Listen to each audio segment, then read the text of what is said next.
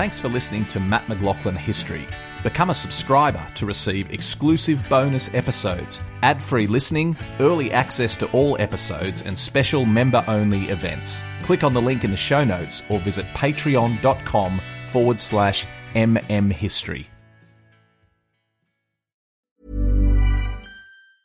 Hey, I'm Ryan Reynolds. Recently, I asked Mint Mobile's legal team if big wireless companies are allowed to raise prices due to inflation. They said yes. And then when I asked if raising prices technically violates those onerous two-year contracts, they said, "What the f*** are you talking about, you insane Hollywood ass?"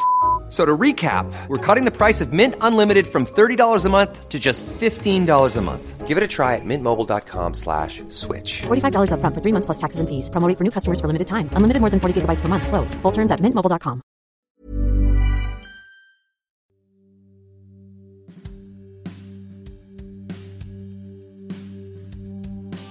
If you've always wanted to visit the battlefields of Gallipoli, and if you're into military history, you really should do that, I've got a great opportunity for you. Coming up in September 2020, we've got the Matt McLaughlin Signature Tour.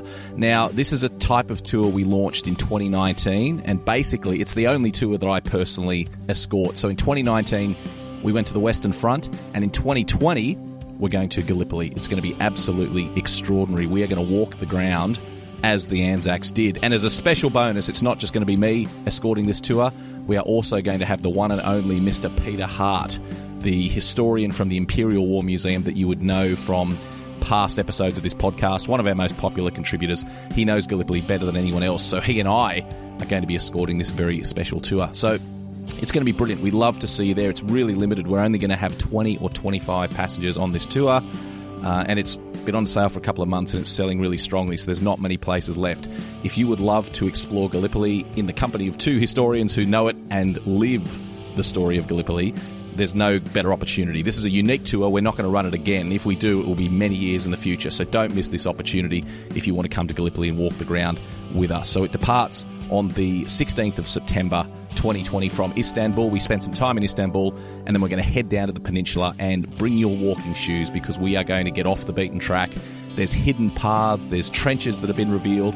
We're going to walk the ridges and the gullies just like the Anzacs did, and we're going to get a unique perspective on this absolutely wonderful battlefield. I love Gallipoli. I can't wait to get back there. Come with me. Come on the Matt McLaughlin Signature Tour with the special guest Peter Hart. Departs, as I said, 16 September 2020 from Istanbul. For details, go to battlefields.com.au. A Living History production. This is the Living History Podcast, broadcasting live across the airwaves.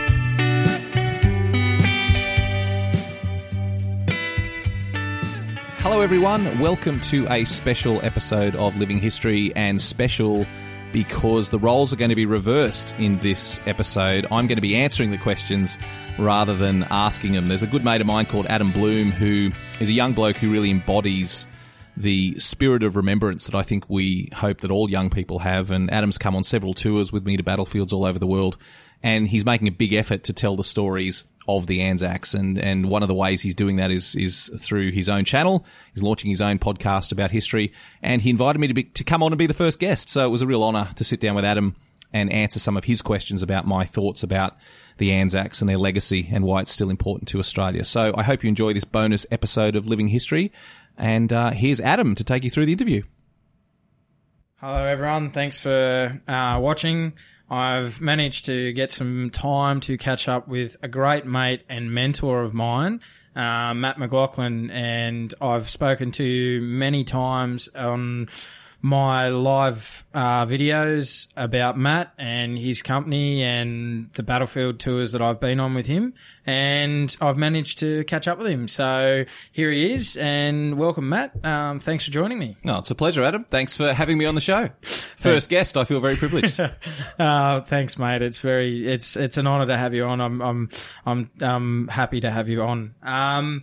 Mate, I just wanted to pretty much get into it and start with, how did you get into military history, and was it a passion that turned into an obsession? Yeah, that's exactly how I describe it, mate. It's my road to doing what I do. And I call myself a historian. I mean, it's a lot of people in this space, have various definitions of what a historian is. I call myself a historian because I hopefully bring history to life for people, but I'm not an academic historian. So there's many of my learned friends who've done wonderful things with PhDs and through universities that I haven't done. But yeah, I've just always been as you say, a passion, an interest became a passion, which became an obsession. And I always knew for a long time that I had to do something in the history space. And so I was working as a journalist, probably, going back 15 or 20 years now, showing my age. I was working as a journalist, but just really obsessed with this idea of Aussies in times of war, particularly on the Western Front. The First World War Western Front battlefields were my first love. And so I was obsessed with getting over there. And then I was fortunate that I did get over to the battlefields and got to explore the Western Front battlefields.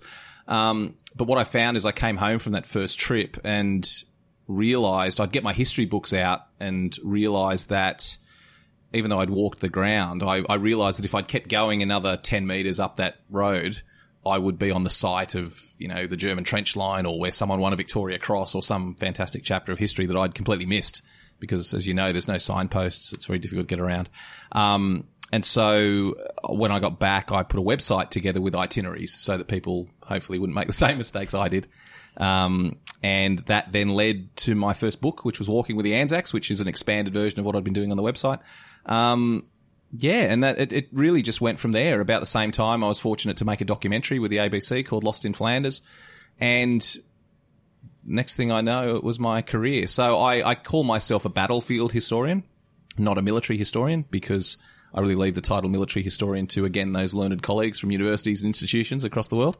But I call myself a battlefield historian because what I do is translate, what I try to do at least with everything that I do, is to translate what you read in a history book to what you will find on the ground. So that then and now journey is a really important part of what I do. Yeah, right. So it sounds that's a great overview of of putting it into perspective for people, and they can understand what you do and what you're about, and it's good to see the difference between where it's the battlefield historian to a military historian. I can see the difference, and I'm in awe of your job, of what you do. It's amazing, and I think, like you say, for the academics, it's great that what they do is fantastic as well, but what you do is also great as well. So I think it's fantastic. Well, thanks, mate. I appreciate that. I mean, look, I've always looked at it as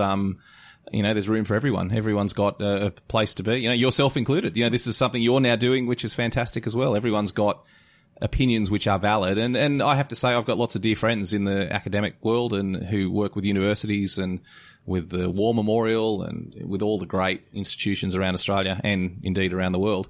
And they've all been very accepting of the job that I do. So I think people recognise it. I think the era of saying that only someone with 17 PhDs is allowed to speak on these topics doesn't exist anymore. I think social media and technology has played a big part in that.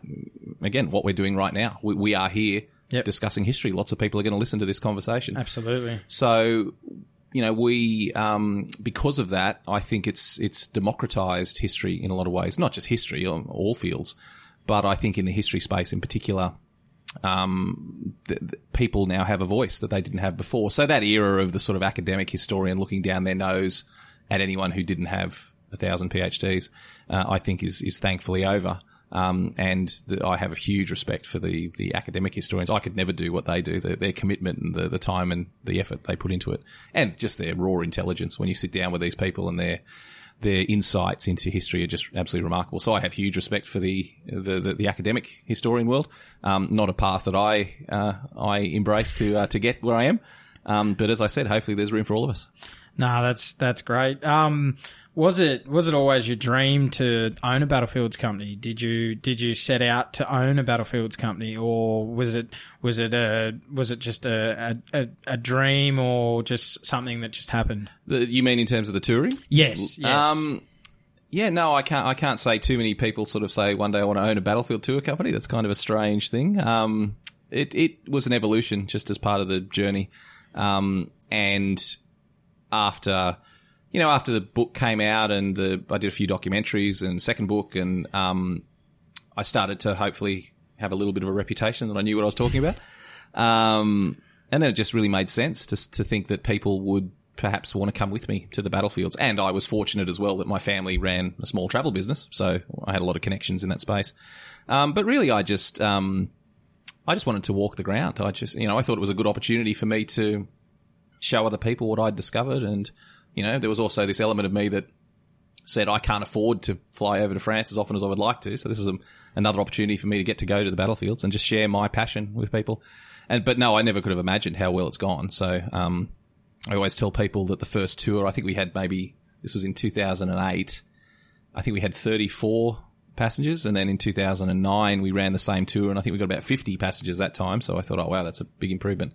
And then we added a few other tours and did a few other things. And in 2010, we had 600 passengers that came with us. So I realised then that we had something, that was probably working pretty well. And I've been very fortunate. I don't lead many tours myself these days. There's a great team of historians that walk the ground. They do a far better job than I could ever do around the battlefields. And I'm just really privileged that I get to show so many people the story of the Anzacs and walk the ground. It's by far the most fulfilling part of what I do is whether I'm leading someone on a tour or speaking to people who've been on one of the tours, is just to hear about their experience. And it's a real privilege. That's it. I believe it's something that your Battlefield company does really well. You've put a great team together, and all the blokes that and Joe Hook and all the women that are with you as well. Your team is amazing. They really. All aspects of the tour are covered on your battlefields, and I think I think every Australian, if they get the opportunity, they need to go on a tour with you. I think I'm a big promoter of your company, and I'm not saying this as a sales pitch, so let's Matt's not paying me to say that. It's just, I believe that Matt's company is the best battlefields company that you will tour with. Maybe I'm biased, maybe I'm not, I don't know, but I've been on 6 tours with Matt, and I can't fault them, mate. They're terrific. So, well, thanks, mate. I appreciate that. I mean, it's it's obviously not, it's certainly not all my work. There's a great team. And as you say, some of those historians you mentioned, we've got, Pete Smith and John Anderson and Joe Hook and people all around the world. We've got a brilliant team of historians that travel with us. And that's the important aspect of the tours. And, I am very aware of the obligation that I have to make these trips of a lifetime, because they are trips of a lifetime. And it's a huge responsibility we have. If someone's following in the footsteps of their grandfather who was killed in the war, this is what we get. We have people we take to Vietnam whose fathers were killed in the war, and we're taking them to Vietnam to walk the ground where he fought and died. That's an incredible responsibility. And so we are extremely aware of that. And it's all about people. The study of history is a study of people. That's what it's all about. It's not about ancient buildings or ground or anything else. It's a study of people. And we work very hard on those relationships with our historians, with the passengers that come on our tours, with the blokes themselves, the Anzacs who walk that ground. It's about remembering people. It's about making connections with people.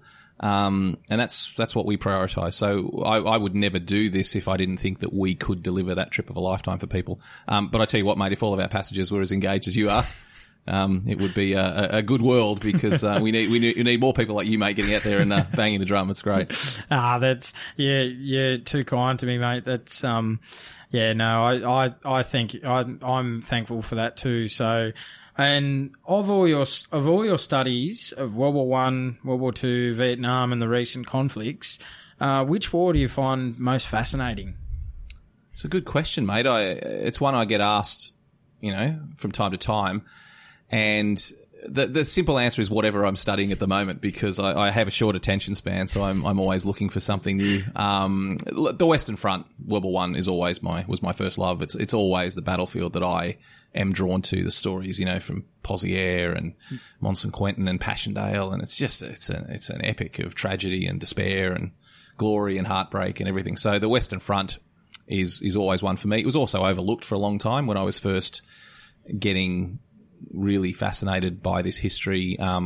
Most people didn't know much at all about the Western Front. It was all about Gallipoli. So I always am drawn back to the Western Front. But having said that, Gallipoli deserves its place as the iconic Australian battlefield that it is. Anyone who hasn't gone to Gallipoli should absolutely go, because it's remarkable to stand on that. You know, the terrain was as big an enemy as the Turks, and it's still exactly the same. So it's just an extraordinary battlefield, probably unique in the world, Gallipoli.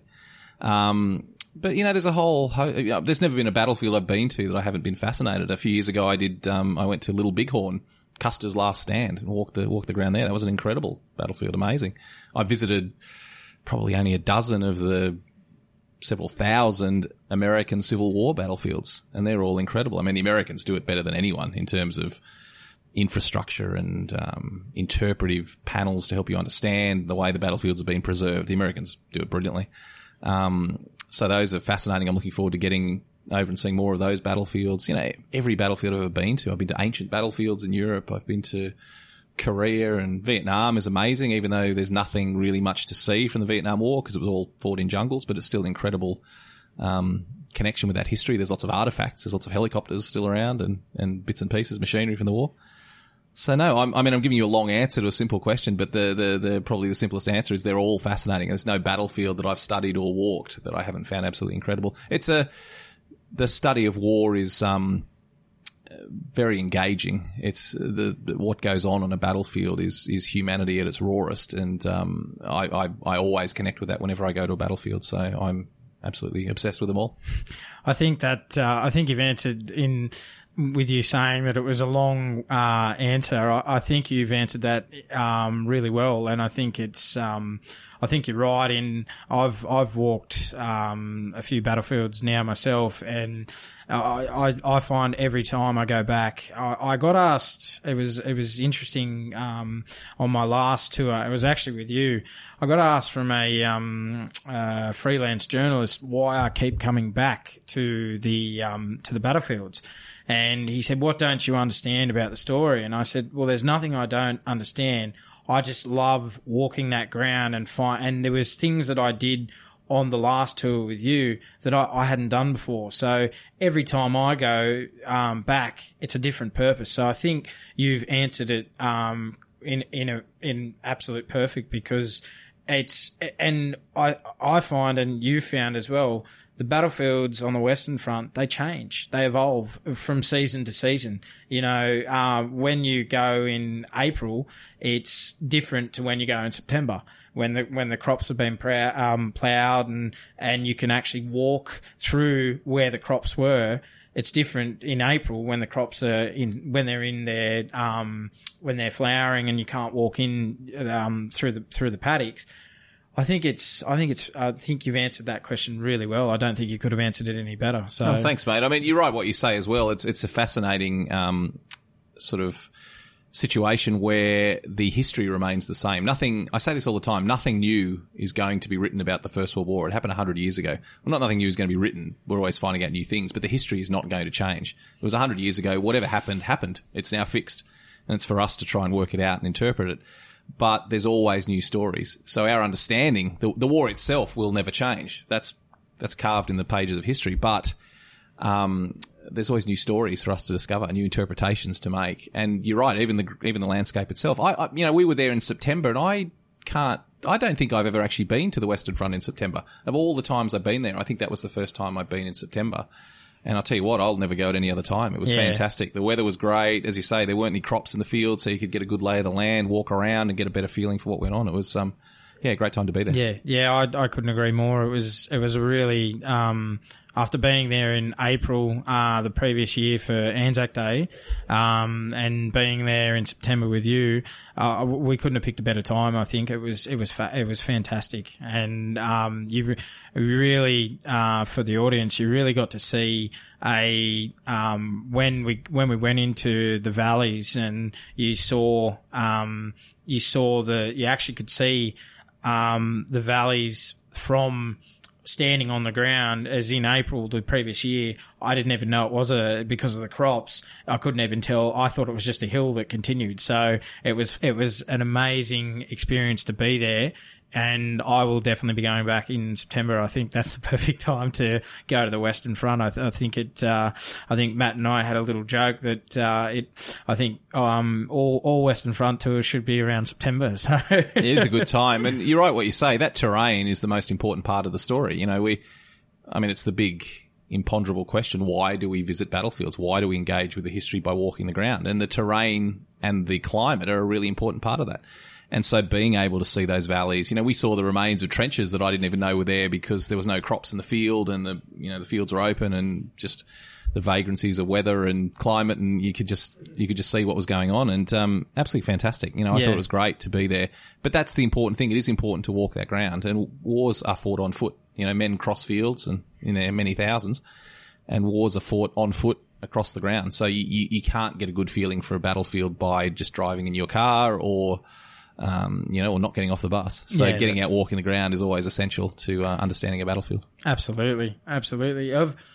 Of all the battlefields that you've walked, what is the most emotional battlefield that you've been on? I know that's a pretty hard question to throw at you, and because the Western Front has its significance to your heart. But of all the battlefields, what's been the most emotional that you've been on? Yeah, it's been a couple. Long Tan in Vietnam is always there's just something about that battlefield. It's a tiny battlefield. There's nothing. There's no signs of the battle anymore. It was a battle that was fought for 3 or 4 hours on one afternoon. So there's nothing. It's not like going to the Western Front or Gallipoli where you're going to be seeing trenches and machine gun positions. But it's always got a feeling about it. Fromelles in France. The Australia's bloodiest 24 hours. That's always very emotional. But there's other battlefields I've been to that has really struck me that you feel like you're walking with the ghosts. There's one in America called Malvern Hill, which was a Civil War battlefield. That's that has a real feeling that you're walking with ghosts, where a lot of Confederate soldiers were killed, and you do have that very strong feeling there that you're walking with the ghosts of the dead. So I think you'll find all of them have some sort of aura about them, but the element that is always the most emotional is the cemeteries. When you go to those battlefields like the Western Front or Gallipoli or, any of these places, or the World War II battlefields, when you go to those battlefields where there are cemeteries, military cemeteries, where the men who were killed in those fields now lie, that's incredibly overwhelming. And especially the Commonwealth War cemeteries, because of the lengths they go to remember the individuals, the name of the soldier, where he comes from, his age, often. And then, of course, the inscription from the family, a personal message from the family to their lost son. It's heartbreaking. It's rewarding. It is a real connection. You want to talk about tangibles when you visit a battlefield. What can I connect with that is left over from the war so that I can relate to the history? Well, there's nothing more tangible than the bodies of the men killed in those actions. And often you go to battlefields and that's the only reminder that there was ever fighting there is the cemeteries. So in terms of pure emotion, there's nothing like walking through those cemeteries. And they, for you and for me, they're like silent cities, aren't they? They are very, and it's, you could spend hours upon, or you could almost spend days just walking through cemeteries, and they really, I feel, and you also for you, they show the cost of war and what it cost, especially to our nation, Australia, and not just, and just what that First World War was like, and the globalization of the First World War. You really see it through, you and I have both seen, you can have an Australian soldier, you can have a South African, you can have an Irish, a British soldier, and it just, you really get the scale when you walk through those cemeteries. Is that how you see it as well? Or? Yeah, that's the word. That's the key word, scale. The cemeteries give you an idea. You can read as many books as you like about the Battle of Passchendaele and how horrific it was and how many men died, but nothing prepares you for standing in Tyne-Cot Cemetery, the world's largest Commonwealth cemetery, and seeing more than 12,000 graves laid out in front of you. It really gives you an impression of the scale. You can't comprehend it. You can never comprehend. I always try to focus and say, Matt, remember that each of these headstones is a lost family member. Every one of these headstones represents dozens of grieving people at home. Every one of them. And you can't get your head around the scale. But as you say, the variety as well, that it's absolutely fascinating to walk through a military cemetery, just soaking it in, the different ranks, the different stories that they tell. There's always interesting little stories that usually aren't revealed by the headstone, but they just give you a clue that something unusual is going on. Why would that man be serving with that unit? Why is everyone here killed in 1916 except for him, and he was killed in 1918? How did he end up in the cemetery? Oh, that's a very unusual rank. Oh, he's a British officer, but he was serving with the Australian forces. I wonder how that happened. So there's always these little stories, and part of what I love doing is then taking a photo of that headstone and going home and trying to solve the little mystery. Having said that, I've got a phone absolutely chock-a-block with pictures of headstones from every visit I've done to the battlefields where I've never even gotten close to getting around and trying to solve those little mysteries. But it's a really rewarding part of a visit. Yeah, it's I remember in September when we were on your tour, your signature tour, and we actually completed a family journey. And I actually got to see my great uncle's grave, and that was for us. That it started at Gallipoli 4 years previous, and it finished on the Western Front. And in front of Dad and I actually got to see our my great uncle's grave and Dad's great uncle, and we were the first in the family in 103 years. And to do that with you was very special, and I'm forever thankful for you and Pete Smith taking the time to come out with us and have that time with our relative. And I think it leads me into my next question to you. And I've as I said, I've walked the battlefields with you. And do you feel a sense of pride when you walk the battlefields with people who are coming on your tours and trying to find out more about their relatives and where they served during the First World War? And if they did serve and die on the Western Front, and they're very lucky to have a known grave, is that a sense of pride for you that you're completing that pilgrimage for their original descendants? Yeah, absolutely. That's by far the most rewarding part of anything I do. If someone's got a family member and I, have the privilege of taking them to that grave is astonishing. And the emotional reaction you get from people even after a century, with someone who died, 50 or 60 years before they were even born in lots of cases, it's remarkable to stand there. So no, that's a great privilege, and it's something that we think is very important as part of the tour company. It's something I think is very important through all the media work that I do is connecting people to that family history. So we did on my podcast, on Living History podcast, we did a great interview a couple of weeks ago with Adam Holloway about a book he'd just written called Duty Nobly Done, about 14 members of his family who served during the First World War. It's highly unusual, I think, to have that many family members, although I know the Blooms have got several as well. But it's just really rewarding to learn about those stories and then to take people to the graves, if that's possible, to a grave or a memorial, to help them make that connection. And I've had that experience myself. I have relatives buried over there. Probably my closest relative is my great uncle, so my grandfather's brother was killed in the Second World War. He was in Bomber Command, and he was killed in 1943 and is buried in the UK. So he was a flight sergeant and was killed when his aircraft crashed during a bombing raid.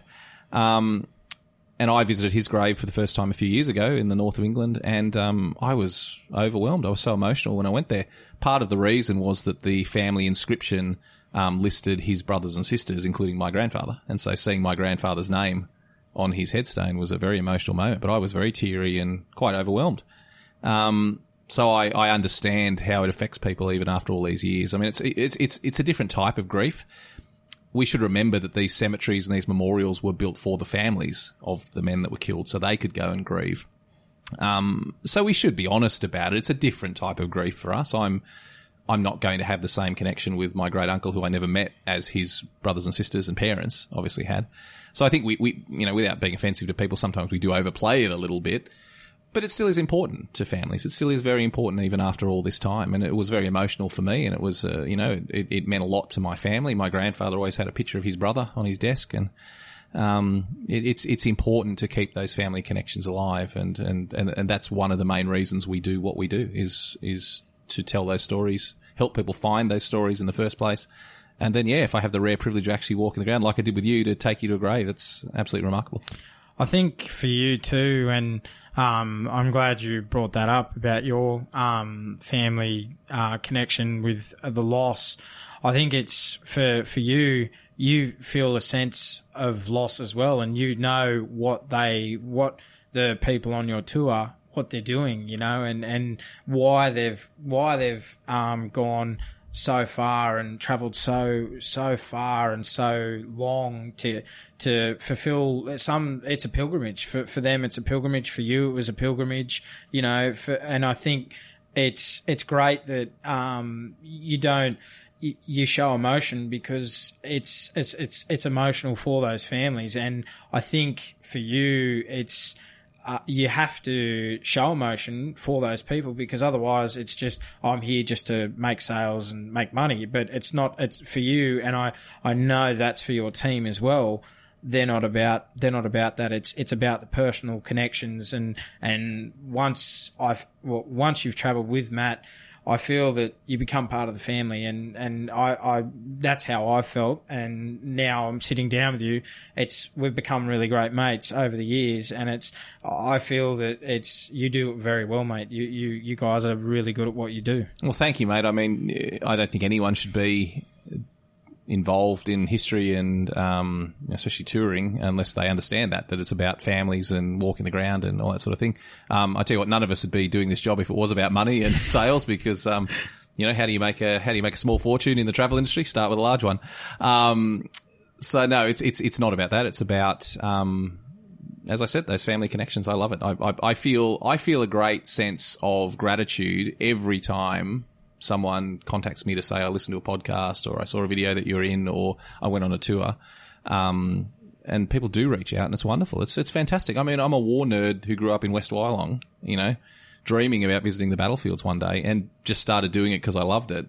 And now the fact that every year I communicate with thousands of people about that they're doing it as well and I've helped them do it is an absolute privilege. And, it always helps me get out of bed in the morning and I absolutely love it. It's the best part of the job. No, that's the best thing. That if you love what you do, it's not a job. So, which leads me into my next question to you. Do you feel that the younger generations understand what the men and women sacrifice during wartime? Do you feel that the 21st generation is like my generation is understanding what their grandfathers, their great grandfathers did, and their great grandmothers did before them? It's a great question and it's a very complicated answer and we'd probably take up, a whole other podcast episode just talking about it, but maybe that's a note for a future episode. But it's a great question. Okay, I'll break it down into a few different parts. Firstly, in Australia, we are incredibly fortunate that young people engage with Anzac history as much as they do. I mean, in other places around the world, in America, in the UK, in Canada, even New Zealand to an extent, the real and genuine concern is that as older people start to pass away, we're going to lose this connection with history, that young people just don't care about it. That is the case in America. That is the case in the UK. That is the case in other countries around the world. Australia is unique that we have young people engaging so strongly with Anzac history. And it's wonderful, and I will never say a bad word about that. It's incredible. We're very, very lucky. We've got to be careful, though, about that. There's a couple of points to it. The first point is we have to make sure that if people are engaging with the history, that they're engaging in the right way. And what I mean by that is that one of the reasons I think that young people engage so strongly with these wars is they didn't have to live through the aftermath. So we've lived in an unprecedented period of peace, notwithstanding wars in Afghanistan and Iraq and things that go on, which are mostly fought by our wonderful professional military people. We have not had a big war that involved civilians being conscripted or enlisting and going off and fighting overseas for a long time. It'd be unlikely that we will at any stage in the future. That's a wonderful thing. We live in a peaceful time, and what that means is young people have no first-hand experience of war. Previous generations grew up either serving in wars themselves. There's a high likelihood they would go off and fight in a war, or at the very least, they would see their father come home from a war angry. And so young people don't have to live through that. They don't have to live through the aftermath. And there is a big aftermath of these wars.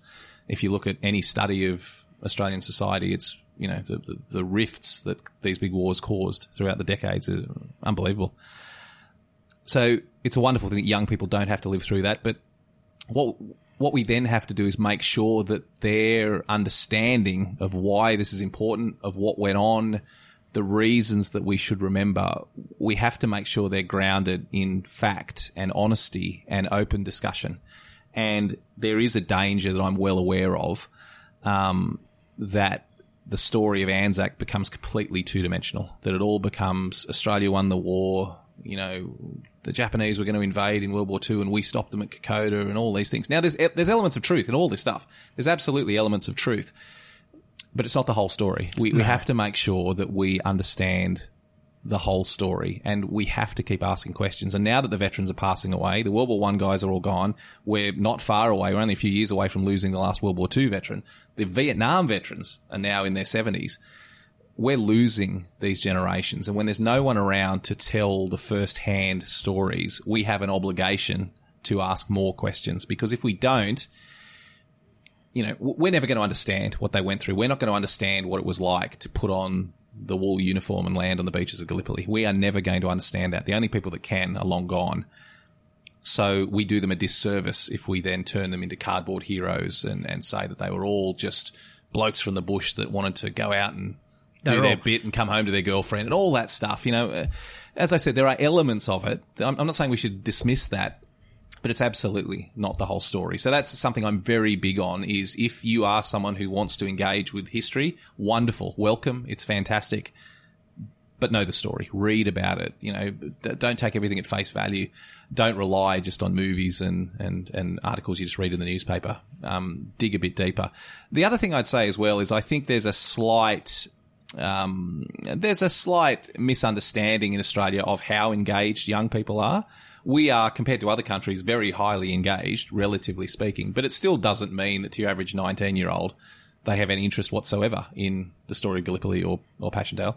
And to be honest, neither should they. Why a century after the fact are we insisting that you know what came before? I'd love it if every young person out there had, you know, an interest in this stuff and wanted to know more about it. But there's a reality as well. This is a long time ago. It's a very long time ago. And I think it's unrealistic to expect young people to engage with this as strongly as perhaps previous generations have. So it's a question of balance. It's a question of, it's important they know about it and that they can find information out about it if they're interested. And hopefully we can pique their interest. But it's a challenge. We have to be always reaching out to young people and trying to engage them. And if they're not engaged in it, you know, people are all very different.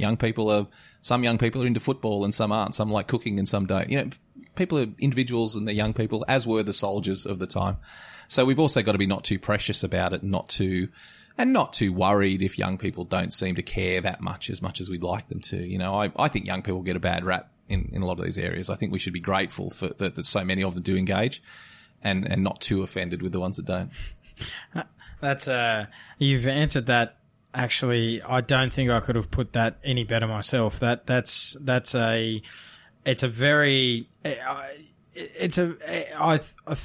that question in there, and because I thought it would be a challenging question, but you've actually answered that better than what I thought. So, Matt, well, thanks, Matt. I think we have.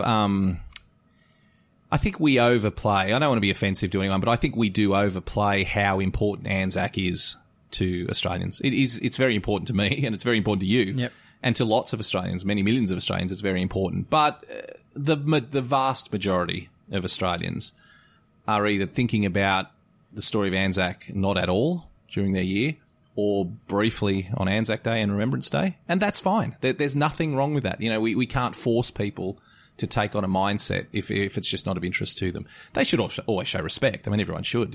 You know, there's all sorts of, you know, areas of life where you should show respect. You should show respect to police officers. You should show respect to people who serve in the military, to your teachers, to, you know, there's many parts of society that you should certainly show respect for and have some sort of understanding of why we show that respect.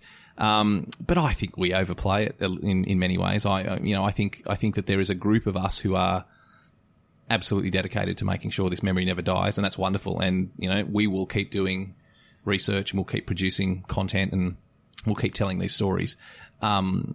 But I don't think it's fair on the average person in the street if they don't have an interest in Anzac history to kind of force it down their throat at the same time. Yeah, no, I think that I think you're right, and it's sort of the next question I was going to ask you is it's a little you've pretty much answered. I'll ask it anyway, but you've answered that question in your previous question. So, do you feel the modern generation is being taught about our Australian war history in school, or do you think it's something that needs to be looked at? Or yeah, yes and no. I'm not particularly au fait with the current curriculum, and it's different in every state. And it changes quite often. You know, sometimes World War I will be in the curriculum and sometimes it's out again. Look, I think teachers do a remarkable job. I've always have huge admiration for teachers, and I think Australia's education system is great. It's got its flaws like everything, but I think generally, you know, you've just got to look at the turnout on Anzac Day, and I've got kids now that are young teenagers, and I'm always amazed that they are interested in it. They are, if they do a chapter on Gallipoli, as part of their curriculum, they spend a term studying Gallipoli. They are really interested in it. They're really engaged. They do Anzac Day services, and my young bloke was vice captain of his school, so he was there, raising the flag on Anzac Day and Remembrance Day. I think it's great. So I think compared to other places in the world, Australia has an overload of interest from young people in these topics. I think, again, at the same time, my daughter was very interested when they studied the First World War in her history class, but she was also very interested when they studied Jack the Ripper. It's that's life. It's young people are going to be engaged briefly, short attention spans again. And we have to be thankful for that. Compared to other places in the world, Australia does place a strong emphasis on it. Look at the expansion of the War Memorial and the building of the John Monash Centre at Villers-Brettoneux. Topics that we could probably discuss in more detail. But yes. Maybe a future podcast. Yeah, maybe a couple of. So I think Australians should be very grateful for the amount of effort we spend to make sure the memory of the Anzacs is preserved. And I do see that in young people. School system gets a bit of a bagging that we don't teach enough, but I think compared to other countries in the world, we teach a heck of a lot of stuff about military history, and particularly Australian military history. Maybe too far sometimes. We spend too much time talking just about Australia's achievements. So no, I'm not worried about the future, and I'm not worried if the Anzac legacy is going to tarnish over time. I think it's probably in pretty safe hands with young people. No, that's very what you've said. That's I think most of, or if not, that's pretty much the sense and the feeling that I get. And when I speak to young people who I know, I pretty much get that same sense that they are proud of what their forefathers did for them. But it's not necessarily on their, it's not their main thing it's not the pinnacle of, they go to Anzac Day services, they do, and they show respect. But, for them, they'd rather go and chase a ball in a park. There's, like you've said, I think we're in the future, we will be in safe hands. But I think also too, like yourself and me and others, we've got to keep the Anzac story going. We should never forget what those men and women sacrificed. And also, if anything that I can give to my audience and anyone who you speak to on a podcast is go and walk the ground. If you we talk about it, and it's one thing to read it in a book, but it's another thing, and Matt, you'll agree with me, it's another thing to actually walk the ground and follow in the footsteps of the men who went before us. And yeah. I think you're raising a good point about engagement with this, and walking the ground is the strongest way to engage with the history. But I think the big challenge that we all have is Australia is changing. There's no question about that. The nature of what it means to be Australian is changing rapidly and quite remarkably. And I don't think you and I actually have a good perspective on that, because we are the core demographic for Anzac Remembrance, because Anzac Remembrance is predominantly male. There are more men than women who engage with this, probably because there were more males that obviously served in wartime. It is overwhelmingly Anglo-Saxon, Caucasian white Australians. This is our story, our story of empire and imperialism and Australia doing its bit on the world stage and blokes called Smith and Anderson and Johnson going off and doing the right thing.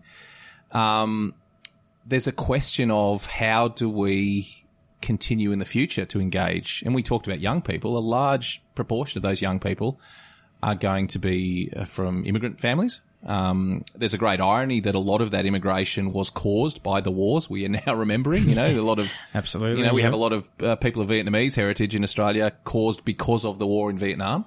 And I'm not talking about politics here. Whether you think we should be involved or not in the war is not my point. My point is that the war itself is what caused a lot of these refugees that have now become, very valuable citizens of Australia. So I can't imagine that someone whose parents fled South Vietnam in 1975 on a boat and nearly died, desperate to get to Australia, and then struggled here as a refugee family. I can't imagine that they're going to go down on Anzac Day and understand why we're talking about soldiers storming the beach at Gallipoli. And neither should they. We have to find a relevance for those people. We have to find for people who've fled conflicts in the Middle East and have come here as refugees, or not even just refugees, but people who've just moved here because it's a great place to live. But if they're from an Asian background or Eastern European or South American, what relevance are they going to see in the story of Passchendaele? They certainly could. I don't think it's impossible. I don't think it's impossible to get them engaged, because most of these people are, very engaged with the story of Australia and want to be good Australians. More so than many of us who were born here in many cases. But the question is, it's a question we haven't answered. Should they be engaged with this history, or is that a pipe dream? And if we feel that there is potential for them to be engaged with this history, which of course is their choice, we can't force it on them. But if newer Australians do feel that they want to relate to this history more, how do we make it accessible to them? They're not going to respond emotionally to the story of George Anderson on a beach at Gallipoli, a place they've never heard of. They're just not going to. It's unrealistic to expect them to. So we do have a challenge when it comes to the future of remembrance, is how do we keep people engaged as Australia changes in the ways that it is. And, there's no answer to that question. And it may well be that in the future it's just not as important as it has been to previous generations. But we'll wait and see. Yeah, that's very, very true. And it leads me to ask you, well, you've actually answered my next question really well too. So, do we as a nation remember the sacrifice of the Anzacs from World War One, and are they being remembered 100 years on, and will it continue into the future? What do you think of that? Yeah, there's no question they are being remembered massively. And to get a little bit controversial again, I'm someone who loves Anzac history and that these blokes are remembered. But even for me, I'm asking the question: are we going a little bit too far?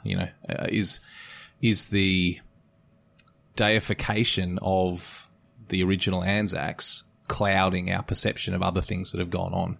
And that's a question we should always ask. I would never, ever suggest that they shouldn't be remembered.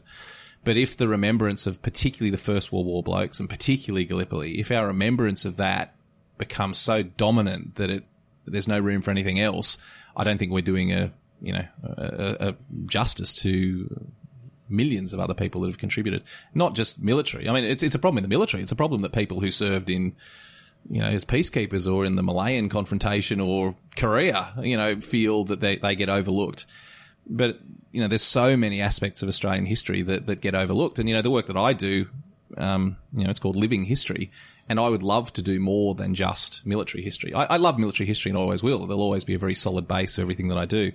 But I get frustrated that people are not interested in other chapters of history in Australia. And I'll do a podcast on, the early colonies, or don't even get me started on Aboriginal history, which very few people have an interest in. But, even stuff that I think, convicts and these things that you'd think would be really exciting to people, I just see the downloads on the podcast just plummet when you do a topic like that. There is a real focus in Australia on military history as the only part of our history that is worth remembering. And you see it in, again, without being controversial, but the development of the Australian War Memorial, $500 million for that institution when other institutions are struggling, even institutions that do a great job of telling the story of the Anzacs, the best example being the National Archives. The National Archives has the most important connection with these soldiers. They've got recordings from these soldiers. They've got their personal records, all their letters that they wrote home. The National Archives has an incredible collection. But who knows about that relates. It? And they're struggling for funding. They're having to put people off. They're cancelling programs and exhibitions because they can't get funding for them. And yet the War Memorial, because of what it is, gets $500 million for an expansion. So, again, I'm straying into sort of controversial territory here, but I think it is a little bit skewed. I think it is a little bit, the word Anzac wins a lot of political points. Therefore, the people with the purse strings, the politicians, are always going to get on board with anything to do with Anzac. And I think there is a genuine danger. And it's ironic. I'm saying it as part of the problem. I'm pushing the story of Anzac more than anyone.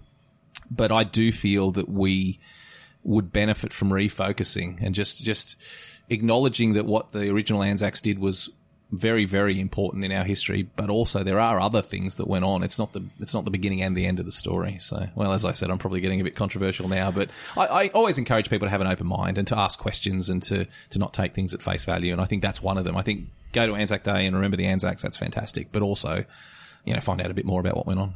Go, as you say, and as you've said to me in pubs, go deeper. Actually, go into the story and actually look up the story and actually see, it's not just, you go walk a tour and a lot of people, if that's all they can do, that's terrific. Like, that's fantastic.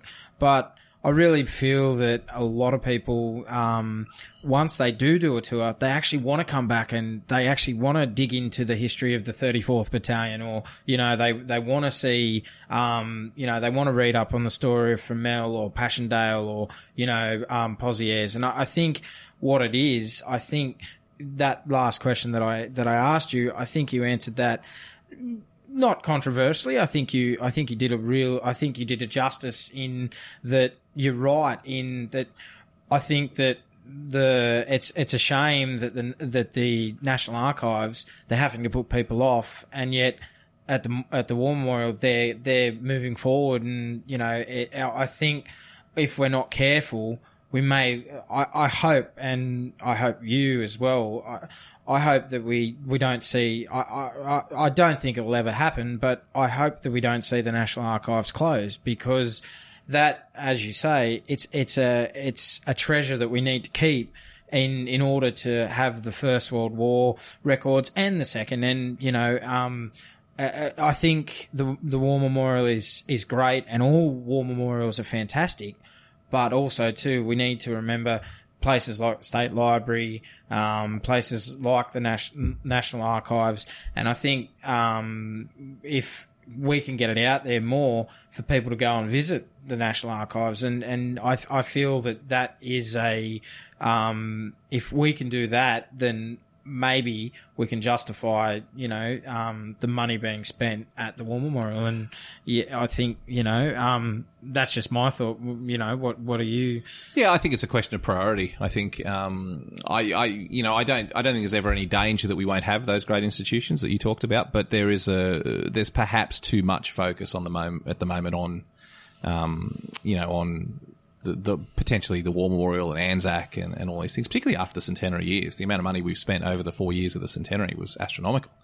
Again, there's part of me that loves it because I've grown up wanting more people to know about it. But at the same time, there's wonderful stories, wonderful Australian stories that aren't getting told because they're getting crowded out by Anzacs. So it's just a question of balance. It's a question of balance. Respect the Anzacs, remember what they did, honour their memory, but not at the expense of everything else. Yeah, that's right.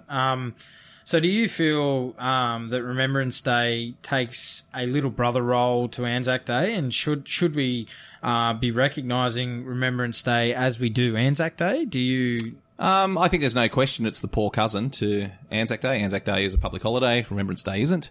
But no, I think it's the way it should be. Anzac Day existed from 1916. Anzac Day was first celebrated or commemorated in 1916, a year after Gallipoli.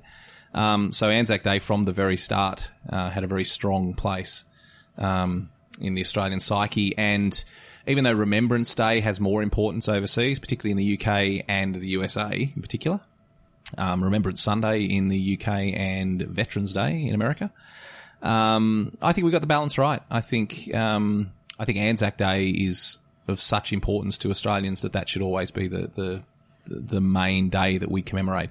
We're kind of lucky in a way that we have a bonus day to remember the Anzacs as well. But no, I think the balance is probably right. Commemorating the end of the First World War is not particularly relevant 100 years down the track. It's not going to engage people, and people aren't going to get excited about it in the way they would have in 1938, for example, or 1940. So no, I think it's right that we remember that, that landing at Gallipoli and that iconic first big moment on the world stage for Australia. I always have a soft spot for Remembrance Day. I always take the time to pause. I'm always very busy on Remembrance Day, usually doing interviews and things, but I always try and take time to stop and think. But no, I think Anzac Day deserves its place as the big brother. Yeah, no, I think you've answered that quite well, because I really feel that Anzac Day it's our national day, and when I was overseas in 2015. And I said to people, they said, "Oh, where did you come from your first, to get to here in England?" And I said, I was at the centenary of Anzac Day at Gallipoli. And they said, "Well, what's Anzac Day?" And I said, "Well, I had to explain to them that it's our national day, that we remember the landings on the beach at Gallipoli on the 25th of April in 1915, and they said, "Oh, wow, it's a special day." I said, "Yeah, well, it's a day that we commemorate the men that fought and died there, but it's all wars. It's all, and I think that we're very lucky as a nation that we do, and to have the foresight to have a day like that and to bring it in 1916. I think it's been a day that's been passed on through generation, and I really hope into the future that I think it'll get bigger. I think that the last, when we were commemorating the First World War, there was numbers getting bigger and bigger each year, but I feel that now it's such a national day. But I think also too is I feel that on Anzac Day that it sometimes is remembered in the wrong way. People just think it's an excuse to have a public holiday, go to the pub, have a beer and play two-up, and not go and engage in a service, go to a service. I think it's I might be controversial here.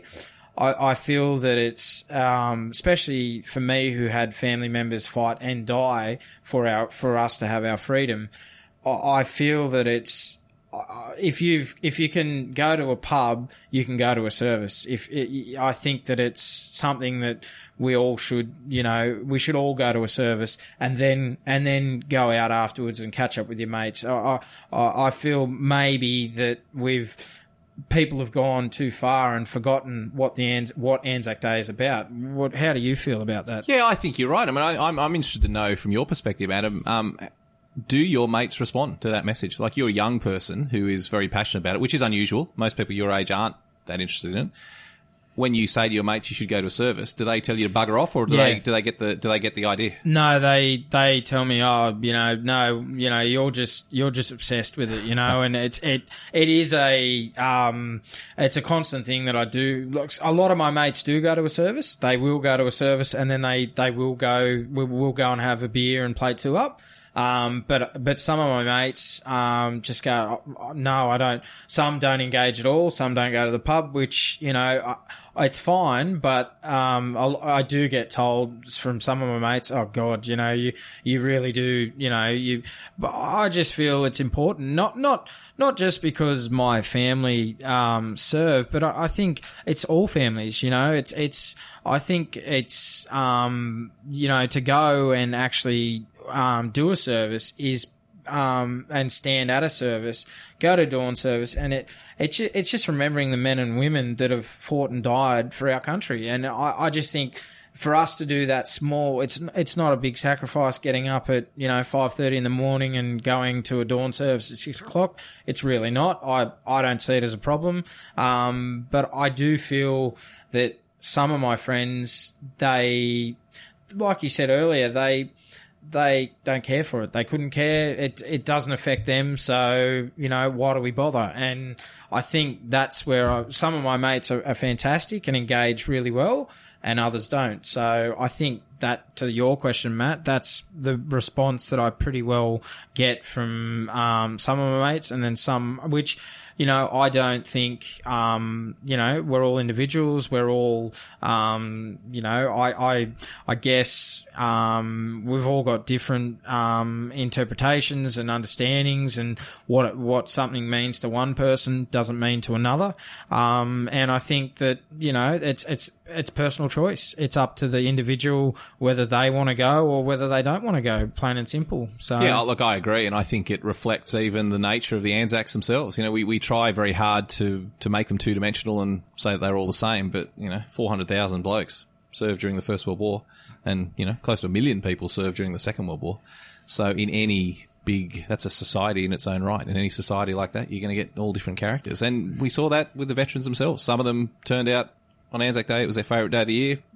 A lot of them never went to a service in their entire life. They wanted to put it behind them. So, I think you're right. What we see is a reflection of what's always been the case. That it's important to some people, and it's absolutely not important to other people, and that's fair enough. No, I think you're right, and but I just hope that the younger generations that are coming through, that if they, as you said, with the multiculturalism of our country, I hope that we don't just as Australians shut off if they want to come and engage in Anzac Day, absolutely come and engage, be part of it. And I think that's the future of Anzac Day, and that like you said, it's a really in the next, wherever we've got veterans of World War II, which are going at an alarming rate,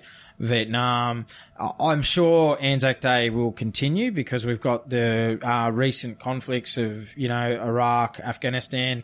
But as you say, in the future, there might not be wars. So will it be in 100 years' time? Will Anzac Day be as significant as it is now? Well, it could. We could almost view that as a good thing. If we ever reach a point where the concept of going off to war becomes so alien to people because we live in a time of peace, then that in many ways will be a good thing. If we can ever reach a time where we have a final nod to the Anzacs, thank them, respect them, and then move on in a new direction because it's just not relevant anymore, that may well be a very good thing. But as you say, you said it well, Adam, that it's how to engage with people is the question. And let's be honest, the study of history is often quite boring. Traditionally, it's been very boring. You say to someone you're a historian, and they don't get all excited. It's how to engage with those young people. And in lots of ways, you and I are preaching to the choir. Who is going to listen to this podcast? I almost guarantee you're not going to get any new arrivals in Australia that are going to be rushing out to download a podcast about Anzac history. There's not going to be many 14-year-olds who are busy on Insta who are going to pause to go and download a podcast about Anzac history. We are preaching to the converted. So the challenge is, how do we engage? It is important that we at least try to engage with different types of people who may not be aware of what is a wonderful story of Anzac history. And the challenge for all of us, and I ask all my friends at the War Memorial, and everyone's got the same question: how do you do it? How do you keep young people engaged? How do you keep new arrivals engaged? How do you keep future Australians engaged? That's the big challenge for us all. That's right, and I think it's a question that we will continue into the future of asking. I don't think there is an answer. I think it's just, I think we just need to keep doing what we're doing. I think, I think we getting new audience with, podcasts, and I think that, engaging with the audience in the best way we can. I mean, you're right. You and I could just be talking to each other, but it's a great chat. It's been fantastic. But it could just be you and me, and that's the audience. But it's great to sit and have a discussion, and talk about these things that were 100 years ago, but they're still, as I feel, and I'm biased, I feel as relevant today as they were 100 years ago. So I think you're right, Matt, and I think that I think that's a good way to end the podcast. I think, and I think we'll definitely have you back on, Matt, because I've got there's some absolute more questions that I've got for you and fascinating things that I'd like to discuss with you. You know, we've only just touched on the surface, and I'd like to definitely get you back on and talk about the Western Front and obviously Gallipoli and more into I know you and I have got, I'll be on the World War II cruise with you coming up next year in August, which that's a part of, I'm actually learning something new myself because I've focused a lot on my family history of World War I in the last 5 years. And now I'm looking into when my grandfather fought in Dutch New Guinea, and I'm looking forward to catching up with you and the other historians on the cruise and actually engaging in World War II history and learning something that I know not a lot about, and I'm really looking forward to discovering about the Second World War. So I think it's, you know, be grateful and remember and all take time and be thankful for what's happened over the last 4 years with World War One.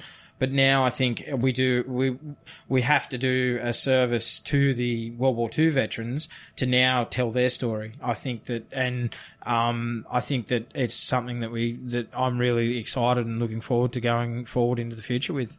Yeah, mate, thank you for that, and I agree. I think that there were a lot of important 75th anniversaries that occurred. 75th anniversaries of World War II battles that occurred during the centenary years of the First World War.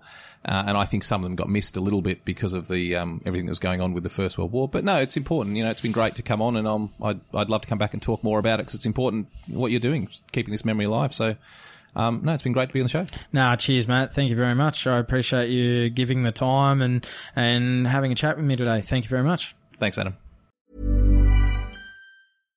When you make decisions for your company, you look for the no-brainers. And if you have a lot of mailing to do, Stamps.com is the ultimate no-brainer. It streamlines your processes to make your business more efficient, which makes you less busy. Mail checks, invoices, legal documents, and everything you need to keep your business running with Stamps.com.